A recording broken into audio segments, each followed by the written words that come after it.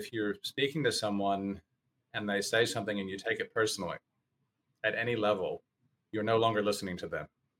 So even if someone says something that triggers your stuff or brings something up, it's being able to hold that and see that without it letting it become the vision. Welcome to Ultra Habits. Here, we go under the hood with our guests to unpack the minutia and to understand what processes and systems they engage or research that result in ultra-enhanced living.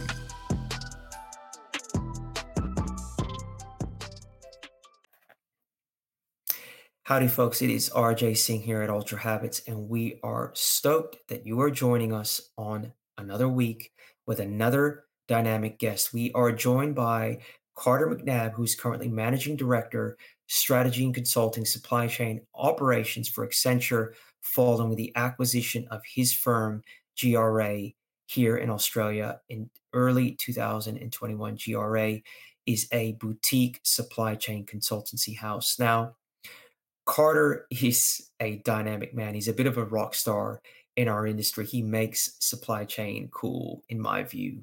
Now, he was at the top of his game. The business was humming. Everything was going swell and well, and GRA was really pumping. This was 2015. From the outside, everything looked unbelievably perfect. But he goes on to say, I was struggling with the competing pressures of work, parenting, relationships, the expectations I put on myself. I often felt isolated in this experience like no one else would or could understand, even though I had an active social and friendship base. This ultimately led me to seek support and discover new ways of being. After getting everything I wanted and seeing it all fall apart, I undertook a journey of self-discovery and transformation with the same vigor I put into building a business. I received incredible support, learned new ways, and experienced possibilities I wasn't able to even imagine before. What looked like a tragedy on the way through ultimately became an incredible gift. Now, Carter is also a recovery and systems invention coach on the national leaderboard of the Mankind Project here in Australia, and recently launched a mentoring service for young men called That Guy with his son Campbell. That Guy aspires to light up young men's lives by providing inspirational and aspirational companionship, advocacy, and support on the journey from boyhood to young man. And its mission and purpose is to create more love, acceptance, and safety in the world by helping boys develop into spiritually, emotionally, and physically healthy young men. Now, the conversations that I have with Carter one-on-one are amazing. Lots of depth, lots of range. We can move from technical to academic to philosophy to spirituality to high performance to parenting. I always feel incredibly stretched at the end of our conversations. And I wanted to expose the Ultra Habits community to this as well, this level of wisdom. For the executive that is striving and climbing, it's great. We all do it. The question is, how do we hold ourselves together? How do we strive, yet conduct ourselves with grace and not fall apart? And these are the lessons that we're here to learn today. I will leave you with something Carter said. He goes on to say, I've been inspired to find ways to give back what I received and share what I learned with those who are looking. This is my vocation, whatever I do, breaking the cycles, paying it forward, making it better for those that come after. We'll leave you in the capable hands of Carter. Have a great week, guys. If you haven't, remember to rate this podcast. Your support is what keeps us going. Peace out, guys. Well, Carter, welcome to the Ultra Habits Show. We're super grateful to have you on. I've known you throughout the supply chain industry for some time. You're our resident guru here in Australia. And for those that don't know you, you founded GRA in 1997, a specialist supply chain organization, and you recently sold your firm to Accenture, which most people would know. But today we want to unpack a little bit more about the man. So again, thanks for coming on. Yeah, my pleasure. Thanks for having me, RJ. So yeah, so Carter, you have a weird and wonderful accent like myself. Why don't you let the audience know where you're from, right? You're obviously not Australian, so where did you initially hail from? No, not originally. I think I'm getting pretty close to being more years here than over there, though. But yeah, I was born in South Carolina on an Air Force base, and then moved to North Carolina, Colorado, Texas, Chicago, and then here. What actually brought you here to Australia? So when I was in Chicago, I was working for an operations research consulting firm that did a lot of work in supply chain optimization systems. The Australian Air Force had picked up their technology, and I'd only been with the company for maybe about a year. But I was very keen to get over it. Just for some reason, I just was like, I really want to go to Australia and do this project. And Mhm. yeah, I found a way to get over it. And I was only meant to be out here for a couple of months, but ended up being here for a year and a half. And over that time, Australia started to feel more like home than Chicago, because I'd only been living in Chicago for about, as I said, 10 to 12 months. And Mm. met some really wonderful people and yeah, decided to stay. Plus, it's so damn cold in Chicago, but Yeah. I it's like it. dangerously. I really had Especially being from the southern states. So did yeah. you did you fall into supply chain? I know a lot of people typically fall into supply chain. Like how'd that all happen? Was like that the plan or was that something that just kind of happened? No, it's really funny because I don't think I've had a traditional career in the sense that I've never really had a sense for what I wanted to do. Mhm. It's interesting. And yeah, so yeah, the way that worked is there was a friend from university whose father had this firm in Chicago, and um, he had asked his son if he knew anyone else that he thought might be good at this sort of work, and so he gave me a call and said, "You want to give this a try?" I said, "Sure." Um, at that point in time, I really wasn't doing anything. I graduated university with zero plans, and I went to Russia for a little while. I came back and I think I was valet parking at that point. And I was like, sure, I'll go to Chicago and do that, which is kind of like the Australia. I was like, sure, I'll go to Australia and do that. And then, then one day I woke up, I was like, wow, I moved here. Hmm. It's like ready, shoot, aim. Yes, and it's what I think the difference is. At least at that point, I was doing things with such enthusiasm.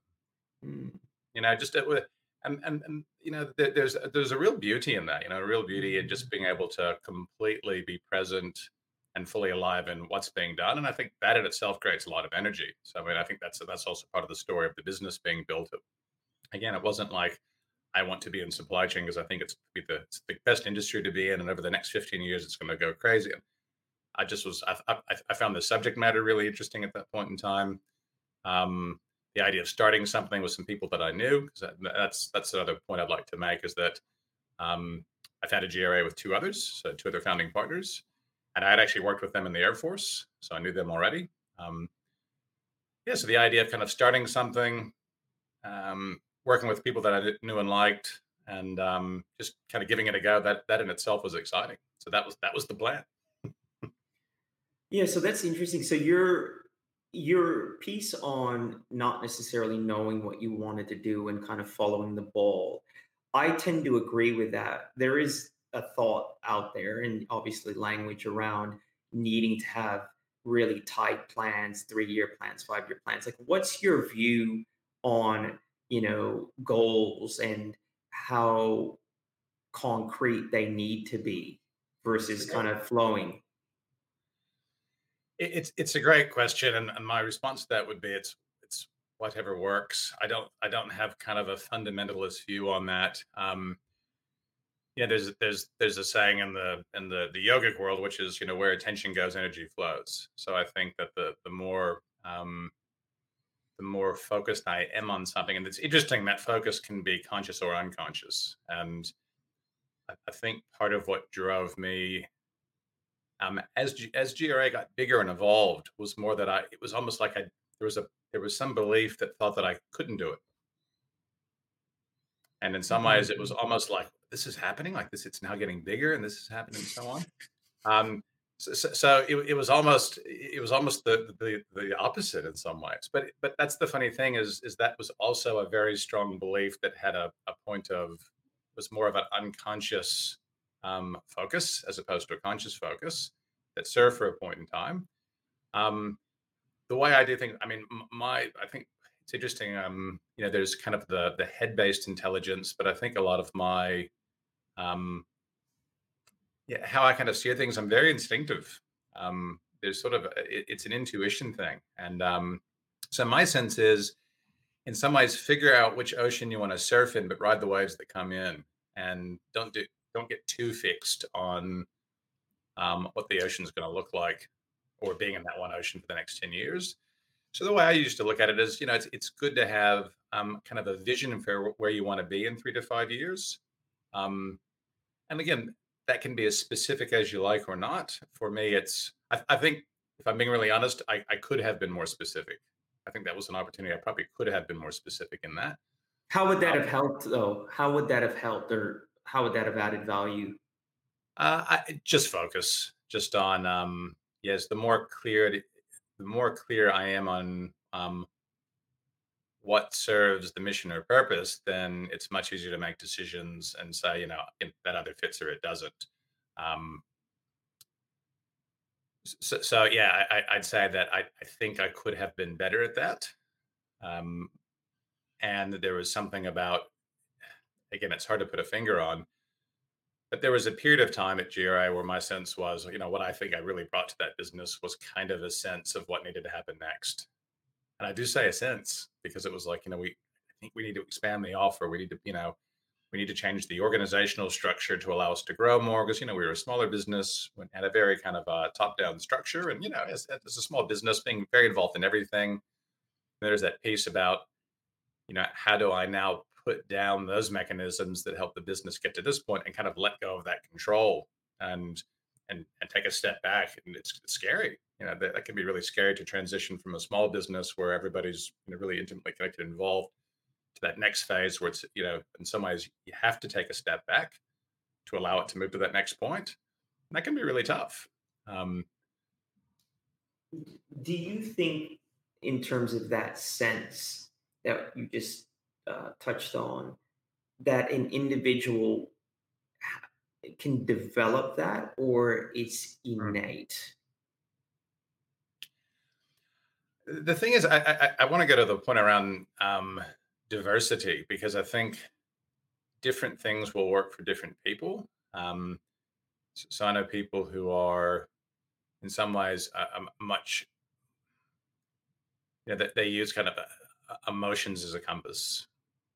Um, and emotions often are a compass. So they say anger is it's an emotion. It's in the now. It usually indicates a boundary's been crossed, and it's about action. Whereas grief is typically focused on the past, and it's something about loss. Whereas fear is focused on the future. Um, and then the idea of the kind of the sovereign, energy, if you will, and that kind of that really authentic, grounded leadership. It's joy, um, which is a place of holding space and so on. But what I'm saying is that I think there are kind of tendencies that we all have, or proclivities, or inclinations. So mine tends to be a bit more instinctive. Like, I'm at my best, I feel, when I can really sit in the middle of a situation. And again, it's a felt sense about where to go, and I don't know what that is. Um, and I think it can be developed, to answer your question, in that the better able I am to hear myself, and I say that kind of in the broader eye. So the better any of us are at being able to actually hear ourselves, then I think that voice is worth listening to. Mhm. You and I've had conversations offline, and it's evident within this conversation that you have a practice and you're a person that seeks to evolve yourself. But let's take it back to when you started GRA, and you started with great intentions, and you were having a good time. How did you personally evolve or potentially de-evolve in terms of, you know were you always on this path of realization? How did you get Mm. to where you're at now in terms of these other broader conversations we're having, Yeah. offline? Like, I want to know, were you like already on this path, or what happened? Yeah. Yeah. That's a great question. Yeah, I think there's a part of me that's always, well, not a part. I mean, I think I've always been a seeker. And uh, I said the thing with seeking is that seekers never know the comfort of conclusions, only the intensity of seeking. I relate. Yeah, and so as a kid, I mean, it was the same thing. I just remember as a kid being very, very connected with nature, animals. Yeah, quite full of awe and wonder. As a kid, I read the unabridged version of Grimm's fairy tales back to back like 5 times. It's like a 1,200-page book, um, and that sort of thing. And I don't know. I think there was some, I guess, adapted personality responses to some wounding as a kid. Because that kind of big sensitive heart, that sense of being connected and all that. And then a big part of that for me actually was moving from Colorado, because in Colorado I was a third grade and a kid, and I moved to this suburb in Dallas, Texas, which in this particular school, which historically was famous for having a really really difficult social cohort. And all of a sudden, it was like heavy competitive sports, and there was yeah, a very strong pecking order and sort of social hierarchy. And I was the new kid in, and so there I kind of took on this. Well, something must not be right, because as they say with kids, if you don't fit in, a child will not look at an environment and say maybe it's the environment that doesn't suit. It's like there must be something wrong with me because I have to survive and adapt in this environment. Make sense? Yeah, totally. So I think then too as well there was a whole what I would say kind of a consensus reality story about the way life looks. Yeah, you get that from all the movies, all the Disney movies. You get a Mhm. job, you get married. Find a Always princess or funny. prince. Yeah, and have you ever noticed it in those movies? Like all of those stories, nothing happens after that. Then it's done. It's like your happiness is now found. It's Mm, finished. yeah, it's That's crazy. it. Yeah, it really is if you think about it. I mean, and so this is why it's interesting. This theme is kind of popping up. It's this issue of diversity. So there is psychological diversity about people have different orientations for how they actually process information and experience the world. There's also a diversity of choices about how people may choose to live their lives. There can be some danger in that because, well, again, do I stay in the in circle and survive in the tribe, or do I not? But I think what drove me, RJ, is that yeah, I got out of university. In some ways, I was like, oh, I don't really have a plan. I'm not sure. Um, I was a kid. What are we gonna I was do? trying to be a musician for a while, and this sort of thing. And I was like, it's kind of sitting on the couch, and it was very quiet. All of a sudden, all my friends had gone and got jobs. I was sitting there.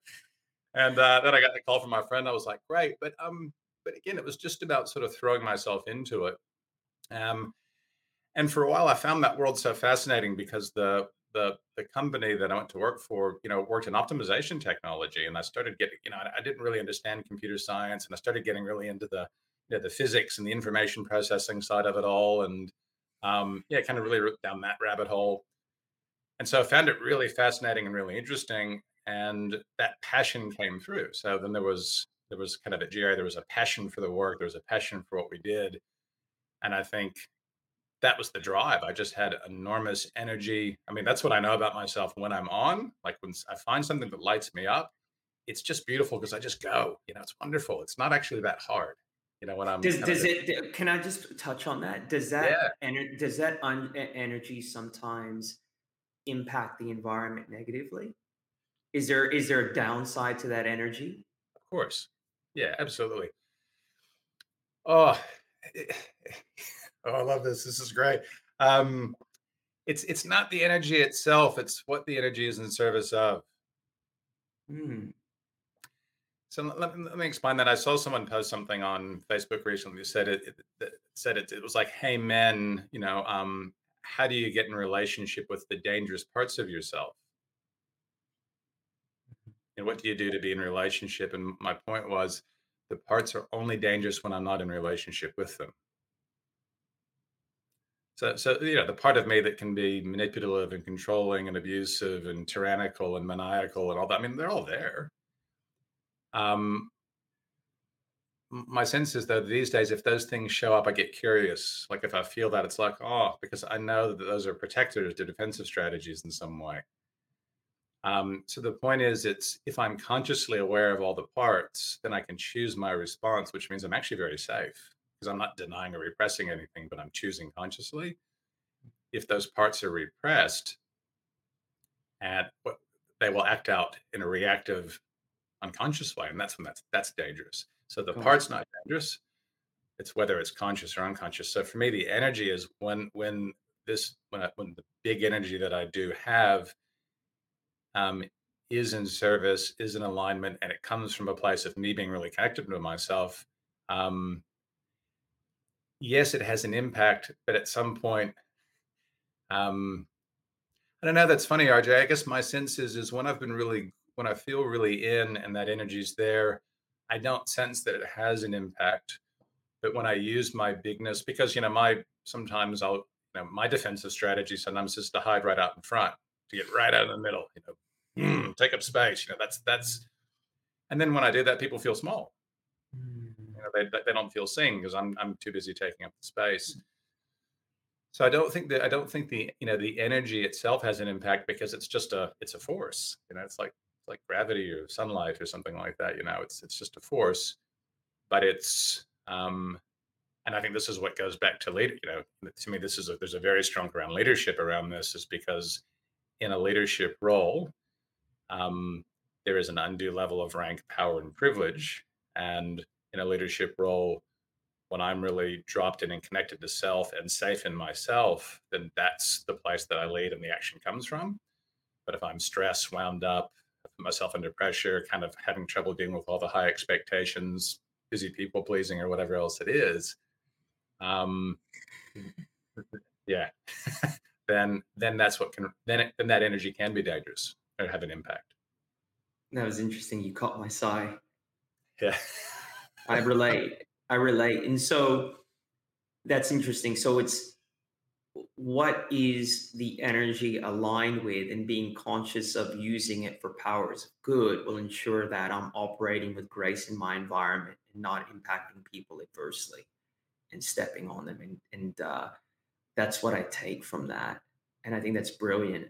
When you started GRA and now you're starting to accumulate prestige, rank, and and honor and finances, did you struggle with that? Was there any struggle there in terms of, did you go through any personal struggles there when you started to accumulate stuff and like that whole journey?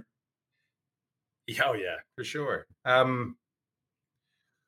Hmm. Yeah, great question. Yeah, they got to a point.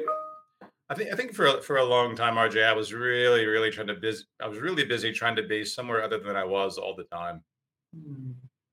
But not conscious. I remember sitting and it was a men's circle, and I remember I was sharing something. This is kind of in the early days before I did some really deeper work on myself. This guy was listening to me, and I remember he looked at me. He said he was a South African guy. He said, Carter, do you trust? I was like, what? I thought he was kidding. I literally was offended by the question. It's like, what do you mean? Like, of course not. What do you? Um, I seriously thought he was kidding. And he was like, okay. It's like, okay.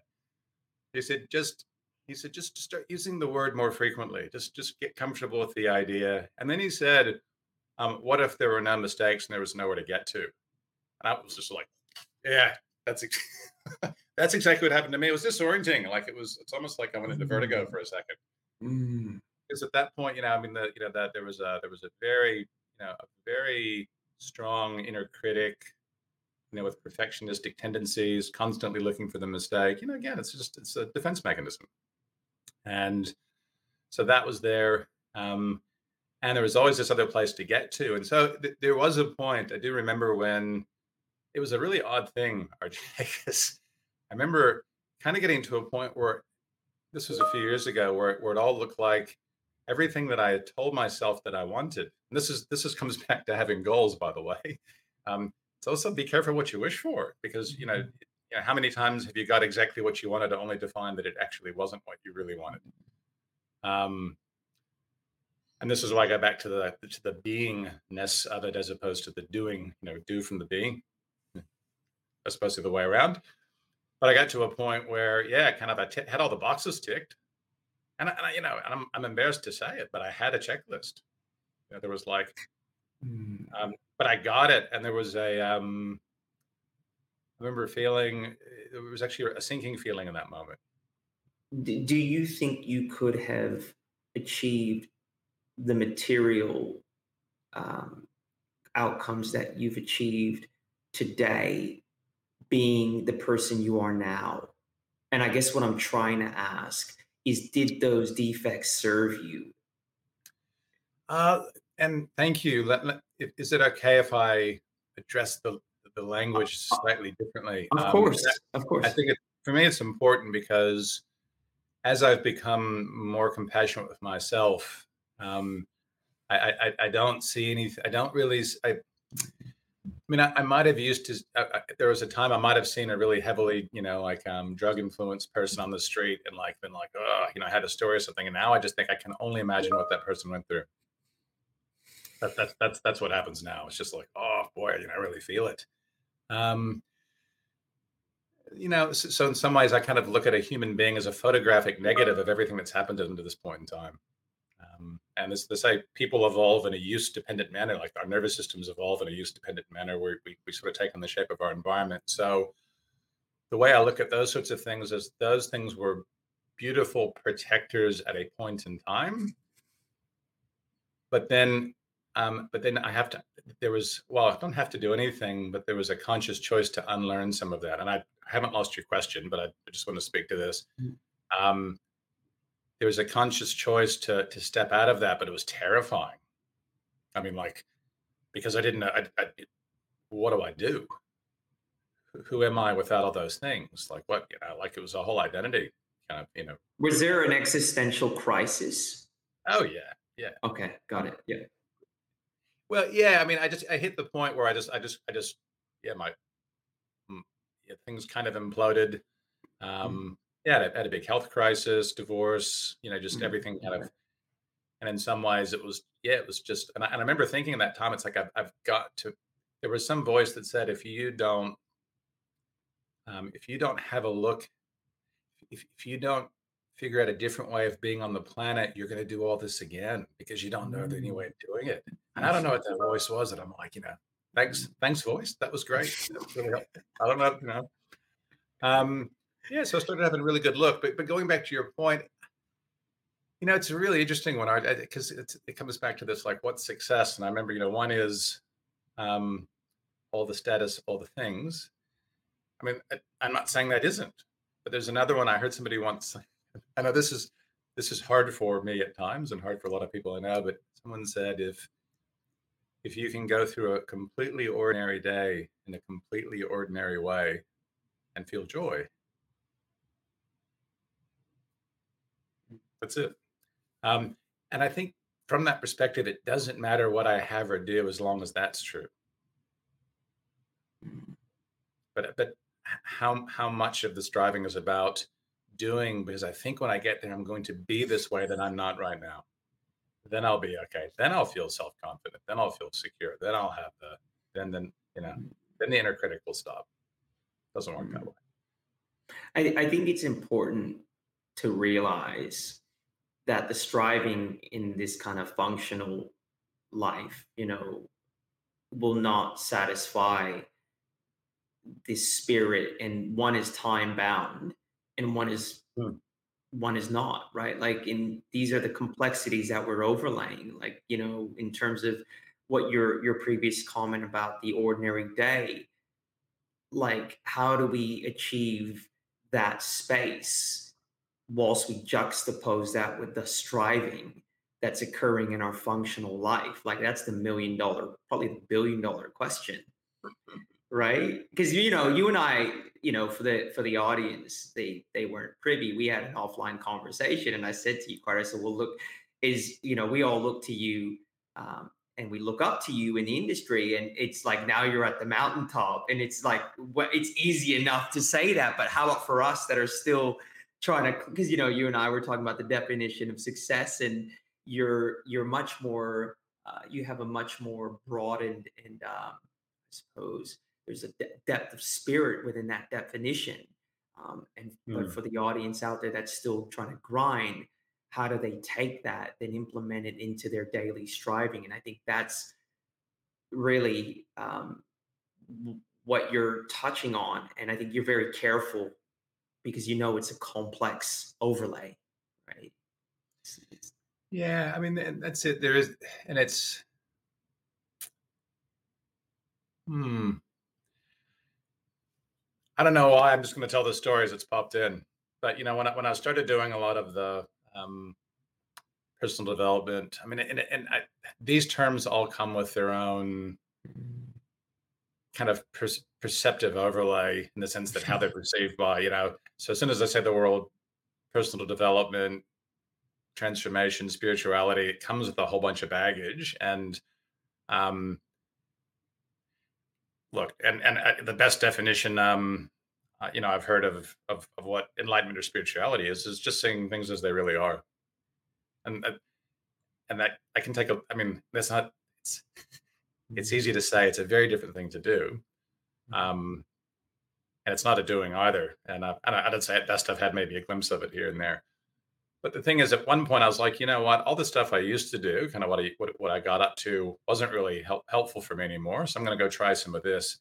And at the time, and I'm not kidding, RJ, at the time when I got into that stuff, my thought process was they seem like nicer people. They treat themselves better. They're really friendly. I don't think any of this stuff really works, but I'm just going to go do that because it's better than Mm, doing what I was doing over here.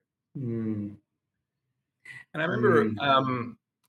it was one of those moments where I remember I was leaving again. It was one of these, this men's circle, and I was driving. I was driving. I was about to turn right, and my son had called me at that point, and I sort of pressed the button to take the call, but I didn't put on my indicator to turn right. And so the guy behind me, and he pulls up next to me and just rolls down the window and screaming, yeah, I mean, just And I remember looking at this guy, and what actually happened. This is the process that what I went through. I went, um, and I know what that's like. I said, like, this poor guy, he must be really, really struggling and suffering. And then I went, did I just do that? And then I was grateful that the universe gave me an opportunity to do that totally different, because 10 years before I'd have been right back at that guy. Mm. Um, and then I would have talked to everybody about it for who would have listened for the next 3 days about this. All that, you know what I mean? And Yeah, yeah, yeah. this guy, can you believe it? I'm just, Mm, yeah. And so it was like, no, this is working. It's actually happening. So kind of even below my conscious awareness, things were starting to shift. So, um, I don't know how it works. I don't know why some people decide to look at this and some do and some don't. All I know is of all the things that I've tried, I just know that this piece of getting in relationship with self works. That's it. Well, that there was, you said something interesting, about, you know, treating ourselves better, right? Like, how often do we hear that, right? Like, there's such there's a massive view on how we should treat others better, and we all have those conversations. But when it comes to self care and treating ourselves better, it's interesting language. Yeah. Um, so you're now at Accenture, and you're surrounded by Can I no, speak to that real quick, of Or course, this, yeah, this is yeah. um yeah. S- what's your view? How would you define misogyny? Interesting question. Um, I would define it as a a subtle, uh, a subtle and non-subtle, form of male domination over people, places, environment, and things. I think that's how I would term it. Hey guys, just wanted to take a quick break to thank you for your continued support of the Ultra Habits Show. It's through your support that we've been able to scale this thing so quickly and so strong over the past year, and we're truly grateful for your continued support. If you haven't already, please go to www.ultrahabits.co and subscribe. You'll get cool information, insights, and be up to date with everything we're doing. And also, if you haven't, please rate this podcast. The link is in the show notes. When you do this, you help us scale our message of ultra performance, and ultimately helping us create more impact with our tribe. Anyways, we're going to leave you back in the hands of our wonderful guest. Yeah, great. No, thank you.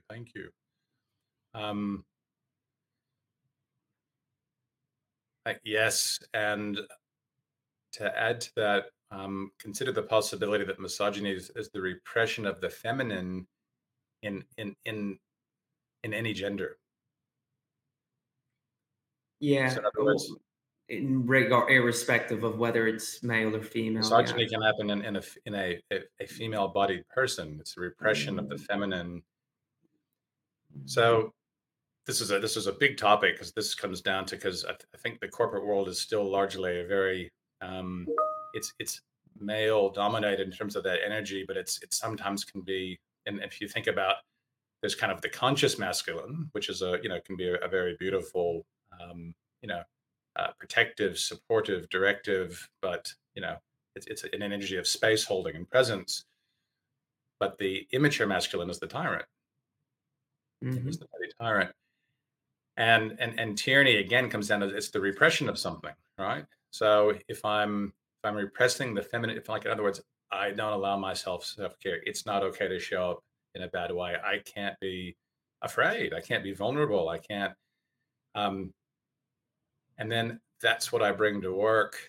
Then that's where I think a lot of this comes from, And so to me, the narrative around leadership is around welcoming the whole person. It doesn't mean don't perform. It doesn't mean, because we still got to get on and do things. I woke up today, for some reason, I don't know why, just feeling a ton of grief in my body, bunch. And there's a part of me that was like, I don't want to show up for this calls. I want to be awesome and on, and and I was like, no, but I can hold that. I know how to hold that part of myself and still show up. So I didn't repress it. I just acknowledged it, and still was able to, and I'm acknowledging it now, and that's okay. There it is. So I think that there's a really big piece in, I think what I'm hoping the future of leadership looks like in the corporate world is this idea of leadership is about, number one, it's not a title. You don't get to, and it is in the corporate world. But if you look at it, it's a role in the field that I pick up when it suits the greater good of the tribe. And I put it down when it doesn't, So in other words, I don't want it to calcify into my ego structure and identity, because then that's tyrannical. Then it's like, no, I've got to be I've got to be that guy. Yeah. So leadership, it's a role in the field. It's a dance. It's a movement. Number one. Number two, it's about, how do I be in that role? So the being is, I'm going to say, more important than the doing. Because if I take my kids to soccer practice and I'm stressed and annoyed and kind of crappy about it, that's not helping anybody. It's not helping them. It's not helping me. But if I do it in a really good way, like it's a real act of service, then it's beautiful. It's not the thing. It's where it comes from. And that third piece then is welcoming the whole human. Because I kind of go back, why do any of us work? And this is a bigger question. I'd like to think, aren't I trying to make it better for the next group, the next lot? Honestly, all the time, no. I'm not doing that all the time. I'd like to think that, but it's a work in process. Yeah, there's still identity and stuff in it for me, but working on it. But the thing is that if I'm in a workplace that is extractive and harmful to humans, then what do those humans go back and put back into their family systems? And I don't have an answer for that, RJ. But part of the answer is having a conversation in a forum like this, and hopefully getting that message out there and saying it's okay to, this is where this has got to go. This is where it's got to go. I find what you just said about shared leadership and how we view it as a role versus allowing it to calcify into our ego and our being. I think that's really interesting. Mm. Have you seen that play out within organizations where there's a really loose structure, and at any given point, the junior person can step up as the leader and call out the leader? And how have you seen that play out? Mm. Or is that still the holy grail in your view? Um, I've seen it in organizations. I personally haven't seen it in corporate organizations, if you will. Um, I've seen it where people can take initiative and where innovation is possible because psychological safety is present. Um, but there's so many. That question's got a lot of layers to it because even the hmm, I'd like to think we were getting more and more there at GRA, which is we started to create intentional spaces for that sort of stuff to happen. And again, there has to be some real awareness about um, people being. It has to be by invitation. You have to be very clear about the roles. There's a lot to do to make that safe because as soon as you start mixing what someone does for work to survive effectively and emotional vulnerability and so on, that just needs to be done with a lot of care. That's all, just care. Mm. But I've seen places like Google did the research, and Google said that the thing they found that was the number one factor for innovation was psychological safety. The number one thing. That's interesting because in season one of our show, that was the theme that came up Mm, continuously when we interviewed military elite, academics, business leaders, and it was quite surprising. We actually found a firm in Brisbane. We wanted to get the founder on. She measures it, right? She has this mm, kind of technology to measure it, and it was obvious when you thought about why psychological safety is important for innovation, um, but it wasn't obvious to me, before the conversations for some reason. You know what I mean? yeah, Um, I interested. I just to speak personally, this piece on misogyny and mm, this male energy or male or over masculine energy dominating the space. I've thought about that with myself, and I look at my career. I'm in supply chain, which is primarily male dominated still, as you know. But I was thinking, and it was kind of bugging me the other day. I've never closed a deal or made a deal with a female customer. And I was thinking about that and reflecting how much of that is because of my style. Like, am I over masculine? Do I push? Is there any level of misogyny in my approach, or is it an industry thing? And to be honest, I haven't figured it out yet. I mean, I've been in the industry a long time making deals, but I haven't yet been able to really create value with a female on the other side of the table. And to be 100% honest, I don't know if that's my style or mm, the industry, but I actually think it might be partly my style mm. because of just this over inflation of masculine energy, which I feel because women that have gotten to a place of decision making have probably had to contend with this energy, repel from. And I've questioned myself as to, am I actually guilty of that? Mm, mm, mm. Yeah, thanks for sharing that. No, that's yeah, that's appreciate you sharing that. So what I'm hearing in that is, so if I've heard you correctly, you have been in situations where you've been in a selling situation with a female, and you're saying that none of those have closed, and you're wondering if it's something about your approach that the other person finds repelling or repulsive. Is that Yeah, correct? or yeah, or overly aggressive or assertive. Yeah.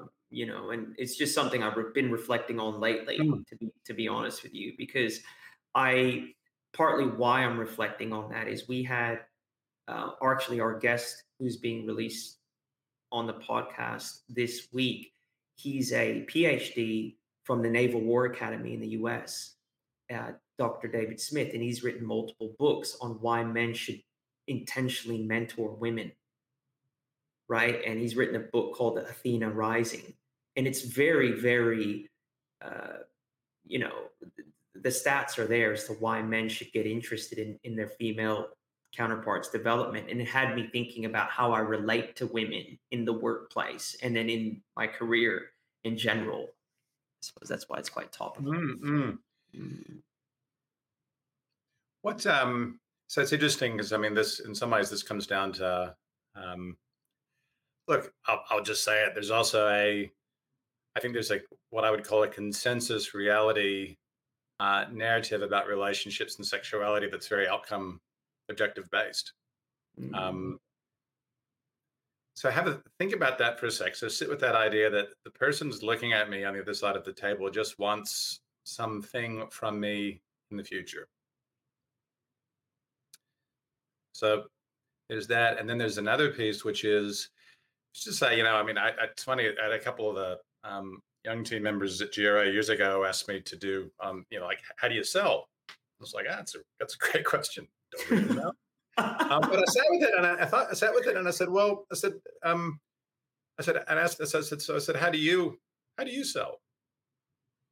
One of the guys said, oh, I tell them about the benefits of the product and this, and I said, yeah. So that's good. That's good. Like, what else could you try? Well, I could do this, and it's like, yeah, okay. Well, what else? But what's a different way of having a conversation? What's a way of showing someone that you're really curious about what's happening for them? Like what their needs and wants are. I could say, and I just kept asking questions until they went, oh, ask questions. I was like, yeah. Mm. So it's like in a relationship. So I said, any relationship there has to be an element of attraction or desire, and then there has to be love. And the attraction or desire that's demonstrated through a real deep curiosity in the other. Mm. And yeah, and there's intrigue and excitement and variety, and there's all that sort of stuff that happens in that space. And then the love is this: it's the certainty, and it's the safety, and it's the trust. And again, and that's how a healthy long-term relationship is built. Yeah. And you've got to keep putting the desire and the curiosity in that as well, so that they kind of, it's a self-reinforcing thing. So, what I would, if you're open to the invitation, is to, have a look at the situations you've been in, and firstly get curious about yourself. Like, what story am I running when I'm sitting across? Because I think the one thing I will say about female-bodied people, women, is that I believe, and again, there's a neuroscience basis to this, which is the nervous system isn't myelinated to the same level, and the reason for that is it's basically so a gestating infant can actually feel the environment through the mother's body, and so there's a much greater felt sense. So if you have self-doubt and you've got like the inner critic running about maybe I'm not doing this right, maybe I'm dangerous, then that's in the field, it's picked up.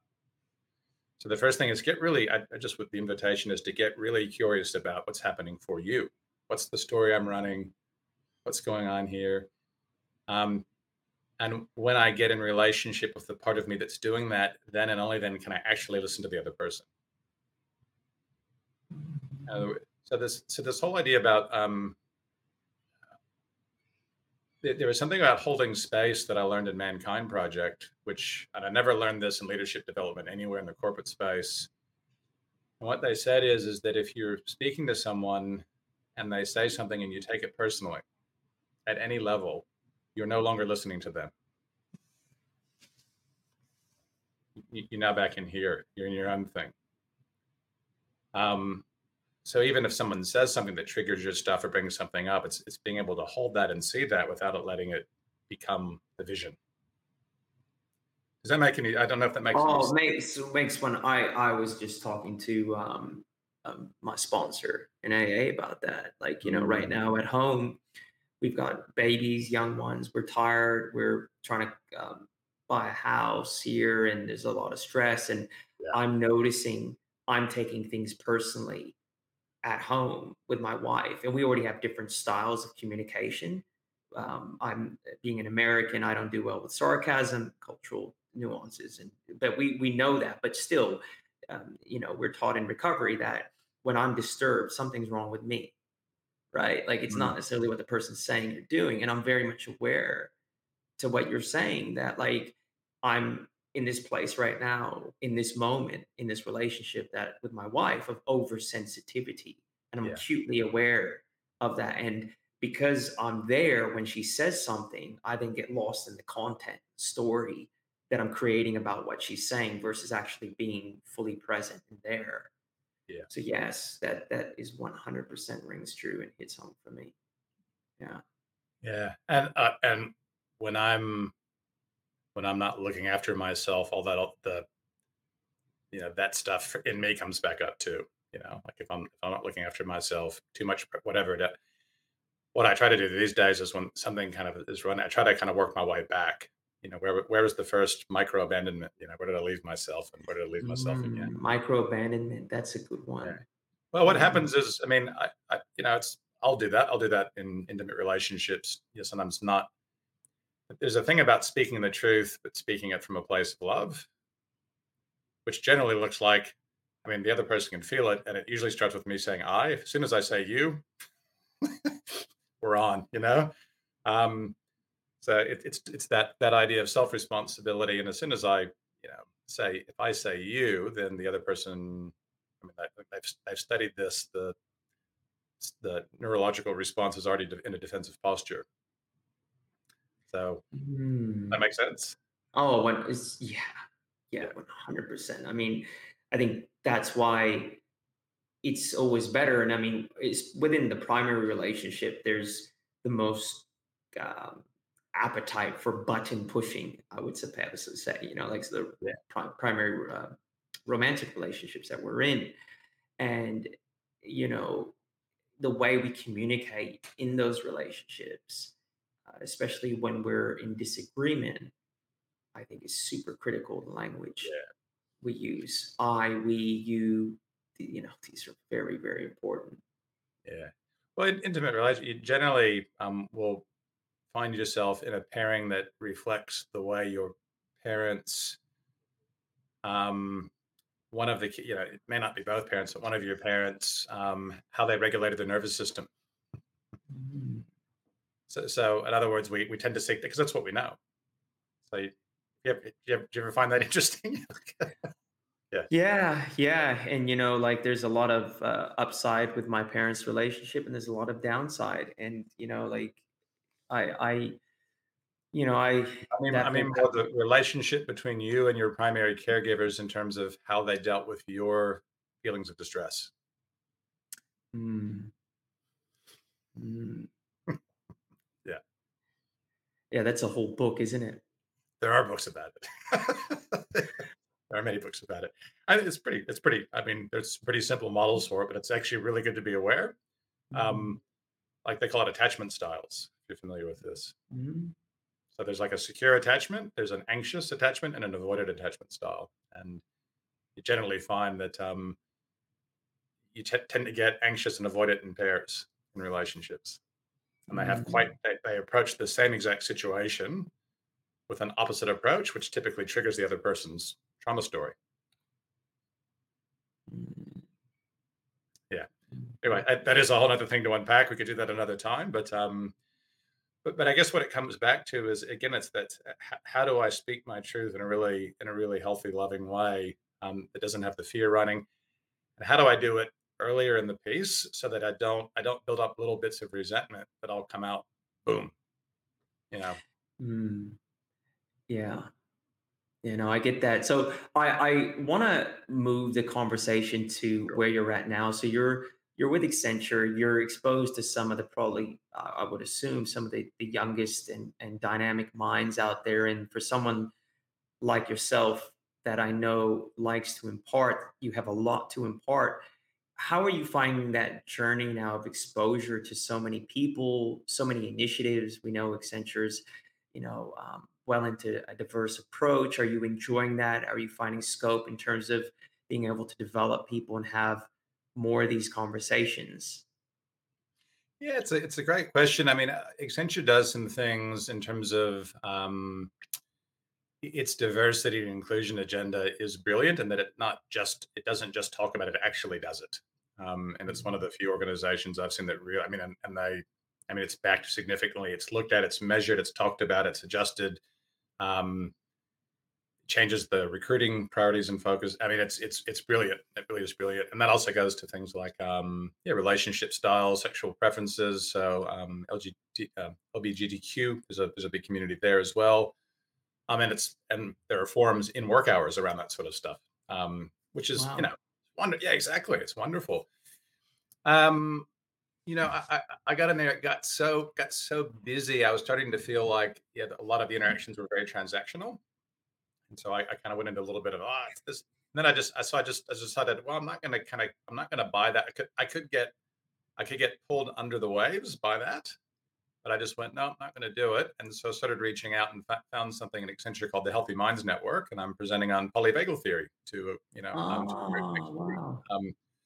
And again, polyvagal theory, it's a great model because it's scientifically based and backed. It's about nervous system regulation. I think an incredible tool for awareness and leadership, navigating situations. Because when I become dysregulated, so move into fight or flight or collapse, basically my PFC, prefrontal cortex, goes offline, which means I have no access to my skills or creativity or capabilities. All my learned goodness goes away, and I move into binary, so survival-based thinking.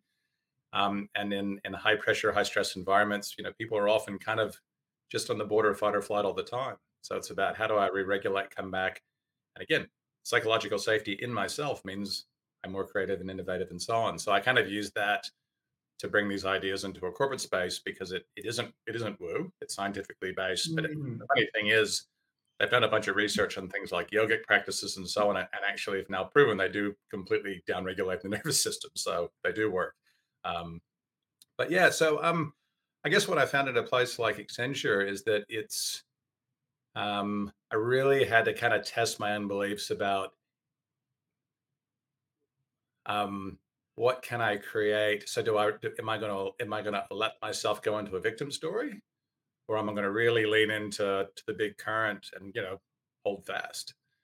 And so I stepped in and started saying, this is what I'm gonna make important. And um, whilst doing all the other things, by the way, this isn't like I stopped doing this, but I'm just gonna make sure I make this important because it's exactly who I be, who I want to be and what I want to do. And if it doesn't work out, then that's the information I needed. Mm. No, that makes a lot of sense. And I think that you're being in a big firm, in a firm like that, there's so much potential impact that someone like you can make in terms of your experience Huge and privilege. your business and your life experience. I think that's a massive upside for the world in many ways in terms of the world that you're in. Um, Before we wrap this up, I know that you have a practice and you're pretty structured around your personal development and your spirituality. Could you and would you share some of your practices, some of your habits, some of the things that you do that set you up for being able to navigate life on a daily basis and those Yeah. challenges that come with it? Yeah. Wow. Yeah, that's been a big journey. I mean, I think this is so funny because 6 or 7 years ago when I had that as you called it, the existential crisis, I had a bath for the first time since I was like 8 years old. And I Interesting. remember the idea of having a bath was like, what? Who's got Waste of time for time. Yeah. time, and like just kind of even felt weird, just sitting there doing nothing in the water. Gosh. Yeah. So yeah, it's been quite a journey on this front. Yeah, so in the morning it's about a 2.5 hour practice that involves various things. So yeah, there's various kind of stretching, so I do the lacrosse ball on the bottom of the foot. There's some sort of spinal stretches, do some lower back exercises. I jump on a little mini trampoline for about 10 or 15 minutes. Um, I do meridian tapping, so on various points where we've got clusters of nerves, and that kind of gets basically just creates impulses that kind of move through the body and get things fired up. Do sequences of numbers and midline crossing stuff. We'll then have a shower, and then I've got about an hour long Kriya yoga practice. So Kriya yoga is um, more on the energy system, and it's more inwardly focused. Again, that is a whole other story. But yeah, so they're two very structured practices that I learned through Sadhguru. So he's Mhm. the head of the Isha Foundation and so on. But I mean, that's been amazing because I got to say, I've been doing it for a couple of years now. And when I started doing it at the start, it was great. But these days, it's the ability to see inside my own body, and I go, okay, this is what's going on today. I can see my mind's a little bit busier. Oh yeah, 'cause I'm a bit tired. So that thing's kind of running a little bit more. And it's not just the posture, but it's like, oh, my shoulders. Like my shoulders will tend to kind of tense up. My body will contract and kind of, and I can, in the practice now, I've got it to the point where I can just kind of keep my shoulders down. And it sounds like it's such a small thing, but you've got, I mean, those subtle changes, what that can do for your, um, the chemical composition in your body, the hormonal structure, what's going, I mean, it's amazing, RJ. So, so I do that every morning, and yeah, that completely sets me up. And for me, it's a non-negotiable. It's just like I will do that every day because, like, I mean, the difference is profound, like profound. Yeah. Um, so that's a big part of it. Sometimes at night, yeah. Another thing is if I'm feeling a bit wound up, I've got a one of those weighted blankets. You ever tried one of those? No. I'll send you a link, man. They're like these blankets that have these tiny little glass beads in them. But the idea being is they put pressure on the body. Um, and again, just a little bit of pressure across the body again tells your nervous system you're being held. It's really relaxing and really calming. Um, Mm. yeah, Yeah. bunch of things, my friend. Bunch. I mean, like again, we could do a whole nother show on that. But but you know, just yeah, learned a bunch of things about again, self care. You know, how to take care of myself, and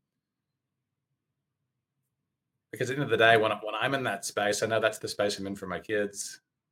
Um, and I'm not in that spot. I just also want to be really clear. I've got nothing figured out. I'm not 100% anything. You know what I mean? Like this is just every day I do it a little bit better. And some days I go back a little bit and I do better in those days by forgiving myself more quickly. Isn't that interesting? It's not necessarily doing better, but it's being gentler and forgiving ourselves and more accepting. And just with your routine, I would Mm, say that it's quite different than most of the conversations we have. And I really relate to what you're doing, although I don't do it because I personally, given my registic tendencies and my energy, I have this subtle anxiety throughout the mm, day. And it's like there's yes. something that's why I think I drink hot water all day. I drink gallons of it. Like I'm just always seeking to calm my internal system down. Mm, And I might unpack some of that with you offline because I think that you would probably be the same. And there's a lot I can learn from you around that because my nervous system and my energies are never really aligned. Either pushing myself far beyond um, um, the kind of the boundary of the physical norm, yep. or I'm internally kind of exhausted Yep. and I'm generally moving between those two. And to find more of a baseline would probably be the go, man. So I you know do. what I'm saying? I used to say I balanced was a state I would pass through rapidly twice a year from one extreme to the other. Oh man, I get that. No. Yeah, yeah. No, let's do it that chat. It's yeah, there is a lot of really good stuff around that. And yeah, no, I do relate. I do relate. Um, and like I said, it's an ongoing thing for me too. You know how to kind of come back, come down a little bit. Um, that's okay. And I think the great thing about having, I mean, I've got a couple people I work with. Like one of my other partners, he's just one of these guys who like I mean, to me, he's incredibly inspiring in the sense that he just chooses, as he says, he just chooses to be happy. He hasn't done any of this sort of work, but he's just kind of there. It's like I don't know a few people like that. Yeah. Interestingly, though, what he's told me is he's really good with people, but he doesn't. But what he doesn't necessarily know how to work with the underlying stuff because he hasn't had like a lived experience of having gone through it. So for me, like, and this is why really I thank you for your honesty and just showing up so transparently about your story and kind of where you're at. And again, that's hugely permission giving. So like, thank you. Um, and I think one of the gifts of going through something like this, um, and being in a position where it can be shared, is that that's the give back. My point is that I used to say that like my ego was so funny because I used to always have this idea that I was supposed to be somewhere other than where I was. And so then I started thinking about that and going, "Oh, that's interesting." So there's so I was if we look at the scientific view, the universe has been around about like sort of 14 billion years, and I'm kind of at the tip of it at this point in time, and I'll be around for a millipufteenth of nothing of it. And yet somehow I know better than the thing that created and involved me where I'm supposed to be in it. Mm. And then I started to realize that maybe like here, actually, this is where I'm meant to be right now because I am. I mean, there's nothing to argue with. So then it's how do I make this moment as beautiful and as good as it could possibly be? Just this moment, and then the next one and the next one. And so for me, the work and the give back these days is kind of as much as I can to try to. I mean, I look at it like this. You need to take a bed sheet and you shake it, and like a wave goes through it. Does that make sense? When you do that with a sheet. So think of it like this. I like to think of it like all of the patterns, the pain or suffering, trauma, or whatever you want to look at it, that it gets passed down through family lines and ancestry. And so at the moment, that wave, that energy, that field is in me. Like it's connected, like it's in this world through me at the moment. And if I can change my shape when it's in me, in other words, if I can do something to just take a little bit of the edges off, it's going to get passed on just a little bit smoother, a little bit Mm. kinder. And there's no awards. I don't get, but like think of the impact that has. Mm. And I think the thing is, it doesn't matter in some ways what I do, um, as long as if I'm doing that in whatever situation I'm in, then that's it. That's the work. I appreciate that. And I think what we'll do is we'll leave it there, Carter. I really want to appreciate you and thank you for the time that you've given us today. Yeah. Yeah, thank you. Thanks for the opportunity. I'm also aware that you perhaps had some other questions you wanted to ask that perhaps you didn't get to. So, all No, we just roll with it, man. It's all good. right, good stuff, my friend. Thank you so much, RJ. Really appreciate the opportunity. Yeah, of course.